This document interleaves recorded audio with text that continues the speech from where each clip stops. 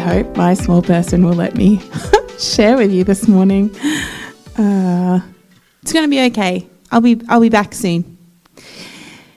What are your hopes for Christmas 2022? Perhaps you have some really practical hopes. Good weather, delicious lunch, well-behaved relatives. Perhaps some hopes that are a bit more personal. Do you hope for connection, for inclusion, for encouragement and comfort? Maybe you hope for members of your family or your friends to connect with Jesus. We have all kinds of dreams and wishes and expectations about this season, all tied up in that word, hope. Our deepest hopes reflect the things that we value the most, the things we long for, those hopes that we possibly don't even say aloud. We're starting our Advent series here at Northern, and in the lead up to Christmas, we'll look at joy and love and peace. And in case you hadn't worked it out yet from all the parts of our service so far, this morning we're going to begin with hope. Just join me as we pray.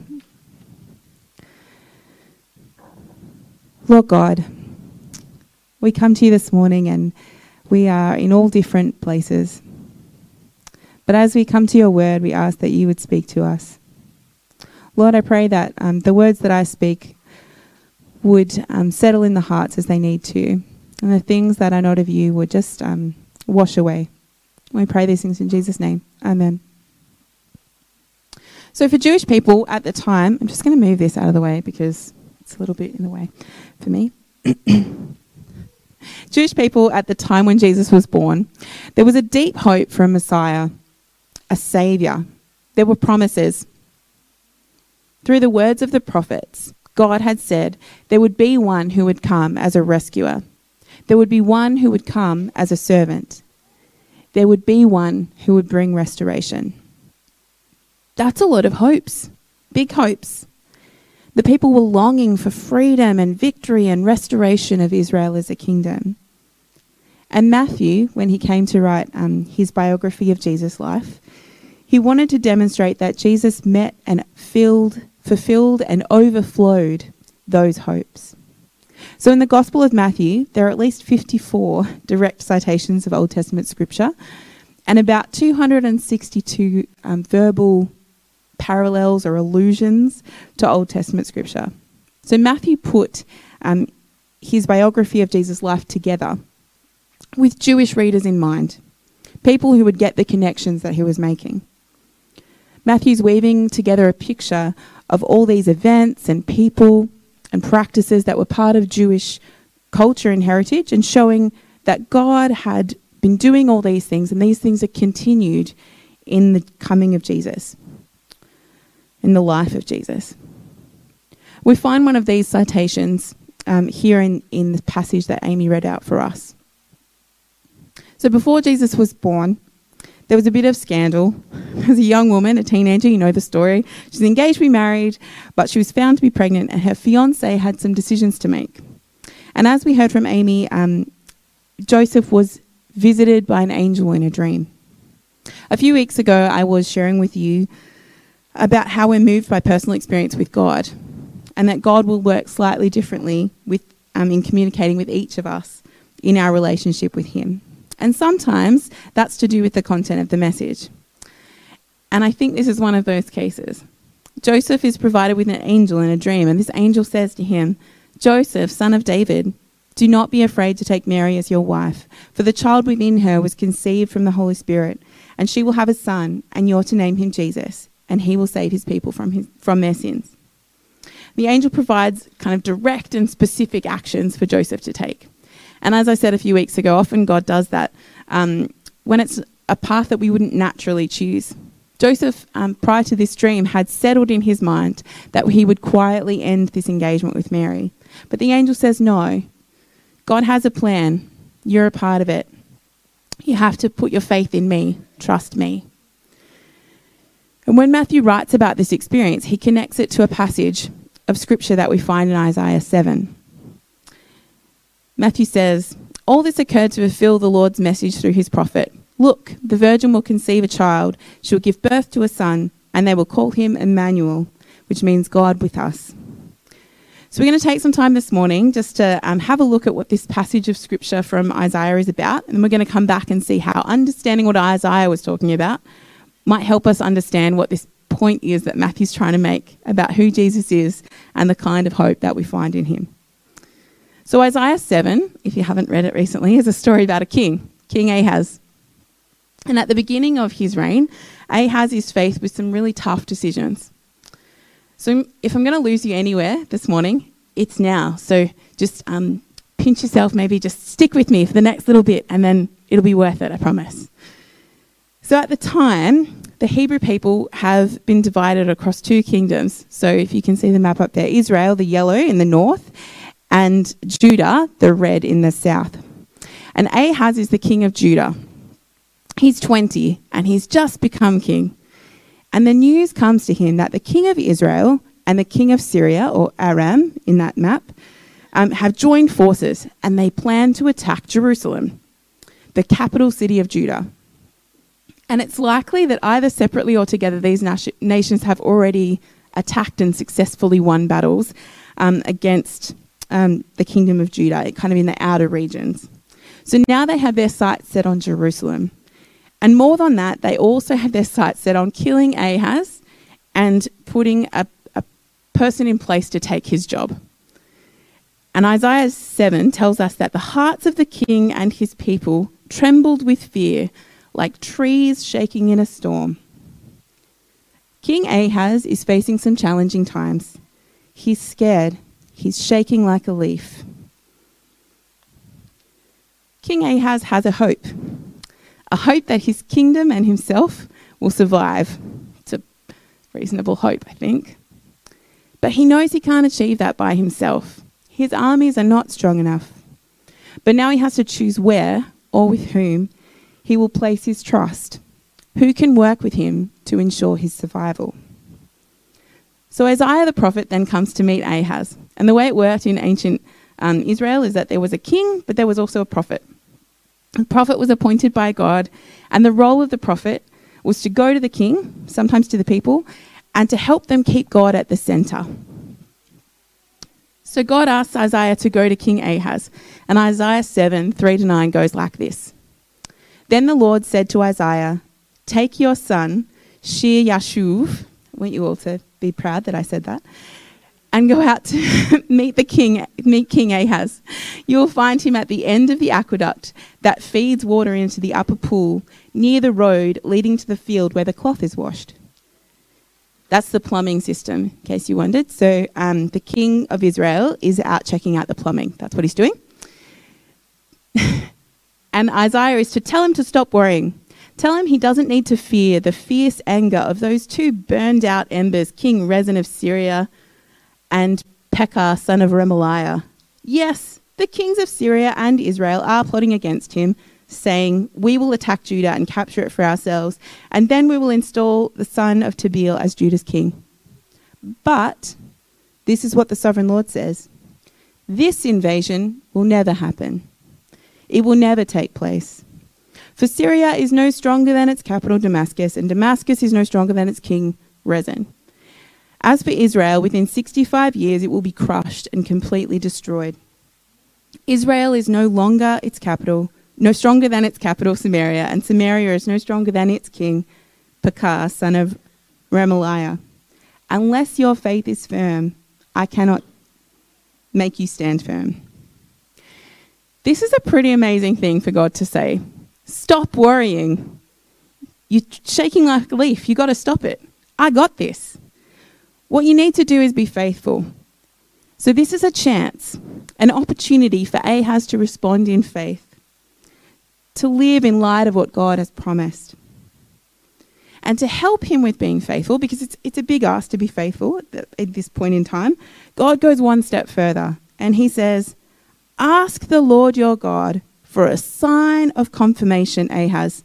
Make it as difficult as you want, as high as the heaven, or as deep as the place of the dead. Can you imagine that? God of the universe says, ask me anything as a sign and you can have it. But Ahaz says, nah, I'm good. I don't want to test God. You can almost imagine Isaiah rolling his eyes at this point. Ahaz is scared, he's worried, he's anxious. Isaiah has a solution. Trust God. And because of his uncertainty and lack of faith, Ahaz is then offered a sign. And his response is, I won't test God. He's right. He won't. In fact, God is testing him. God is seeing where his trust is and whether Ahaz will find his hope in God. On the surface, it might sound like a holy answer to say, I won't test God. But someone who's not testing God trusts him already. Ahaz doesn't. He's still worried. He's still making backup plans, which means that he doesn't think God will come through. It's kind of true for us sometimes too, isn't it? God makes us a promise and we commit that to God, and then we're like, just in case that doesn't work though, I'm just going to have a bit of a backup plan on the side. We all do it. And it's into this space that Isaiah speaks those words that Matthew will use 725 years later. Isaiah says, all right then, the Lord himself will give you a sign. Fine then. You're getting a sign anyway. Look, the virgin will conceive a child. She'll give birth to a son and call him Emmanuel, which means God with us. By the time the child is old enough to choose what is right and reject what is wrong, he'll be eating yogurt and honey. Before the child is that old, the lands of the two kings that you fear so much will both be deserted.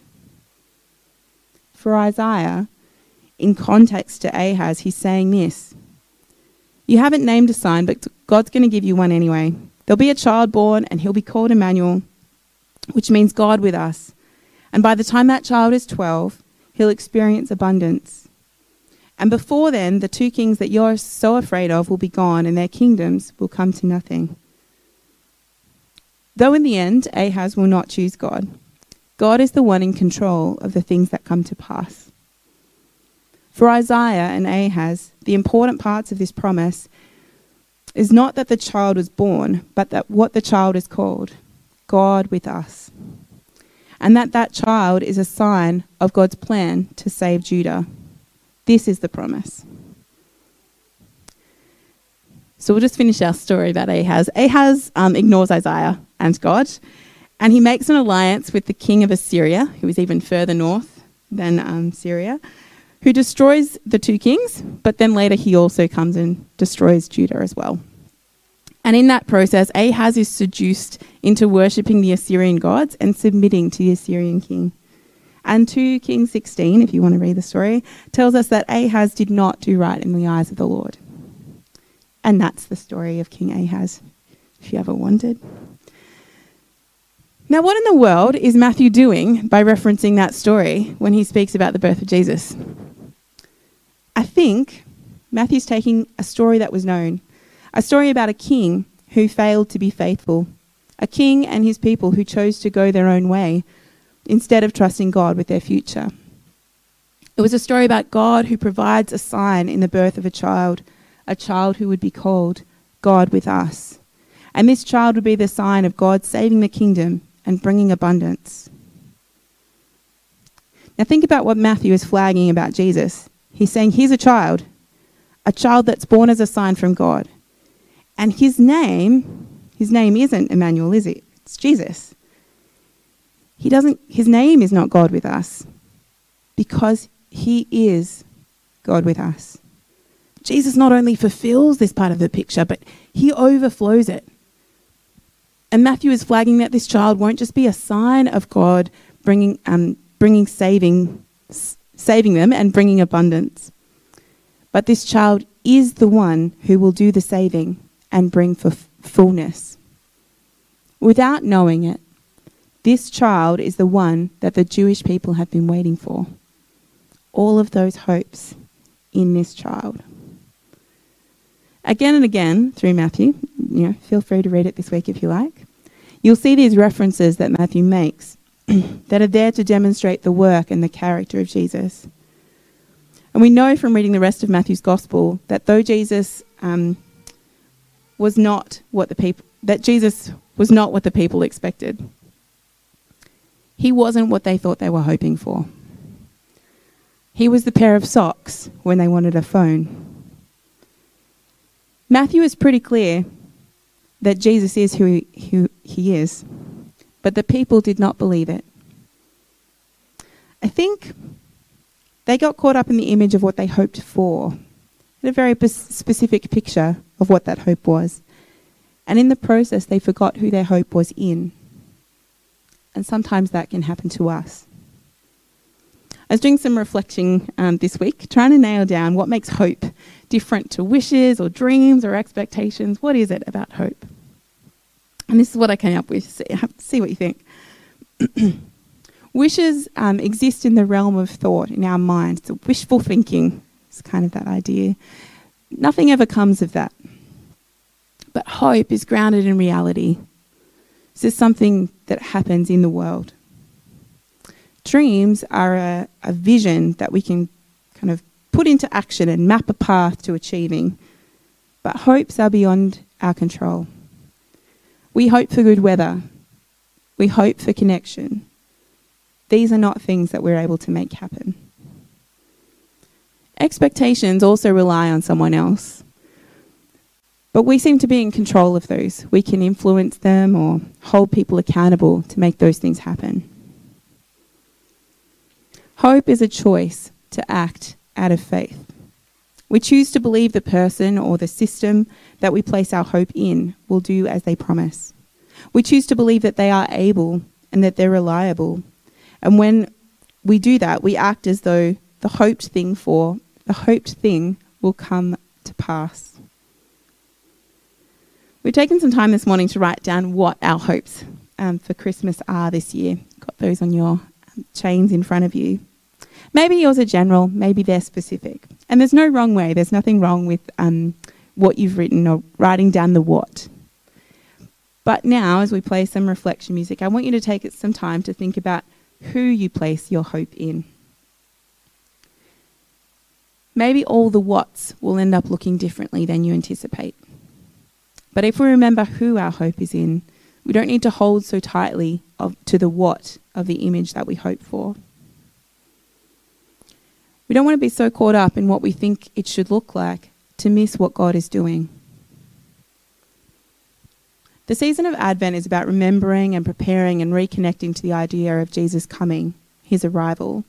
We remember how he came as a baby in a manger all those years ago. And we remember that he also comes to each of us now, personally and relationally through the work of the Holy Spirit. And we remember that one day he will come back. Remember that Jesus was promised and hoped for, but he's also the one we place our hope for the future in. Join me as I pray. Lord God, we thank you that we can place our hope and our trust in you, that you are faithful, that you are reliable, that when we are in dark places and we can't trust you, we find it so hard, that you give us a sign yourself. You choose to make that happen anyway. Thank you for all the ways that you bless us, the ways that you care for us. And Lord, help us to be people who bring that same hope to others that we know. We pray these things in Jesus' name. Amen. Just going to have some music, and there's some questions up there, just if you want to spend some time reflecting. If there's anything else that you want to write down on your chain links, you can do that too.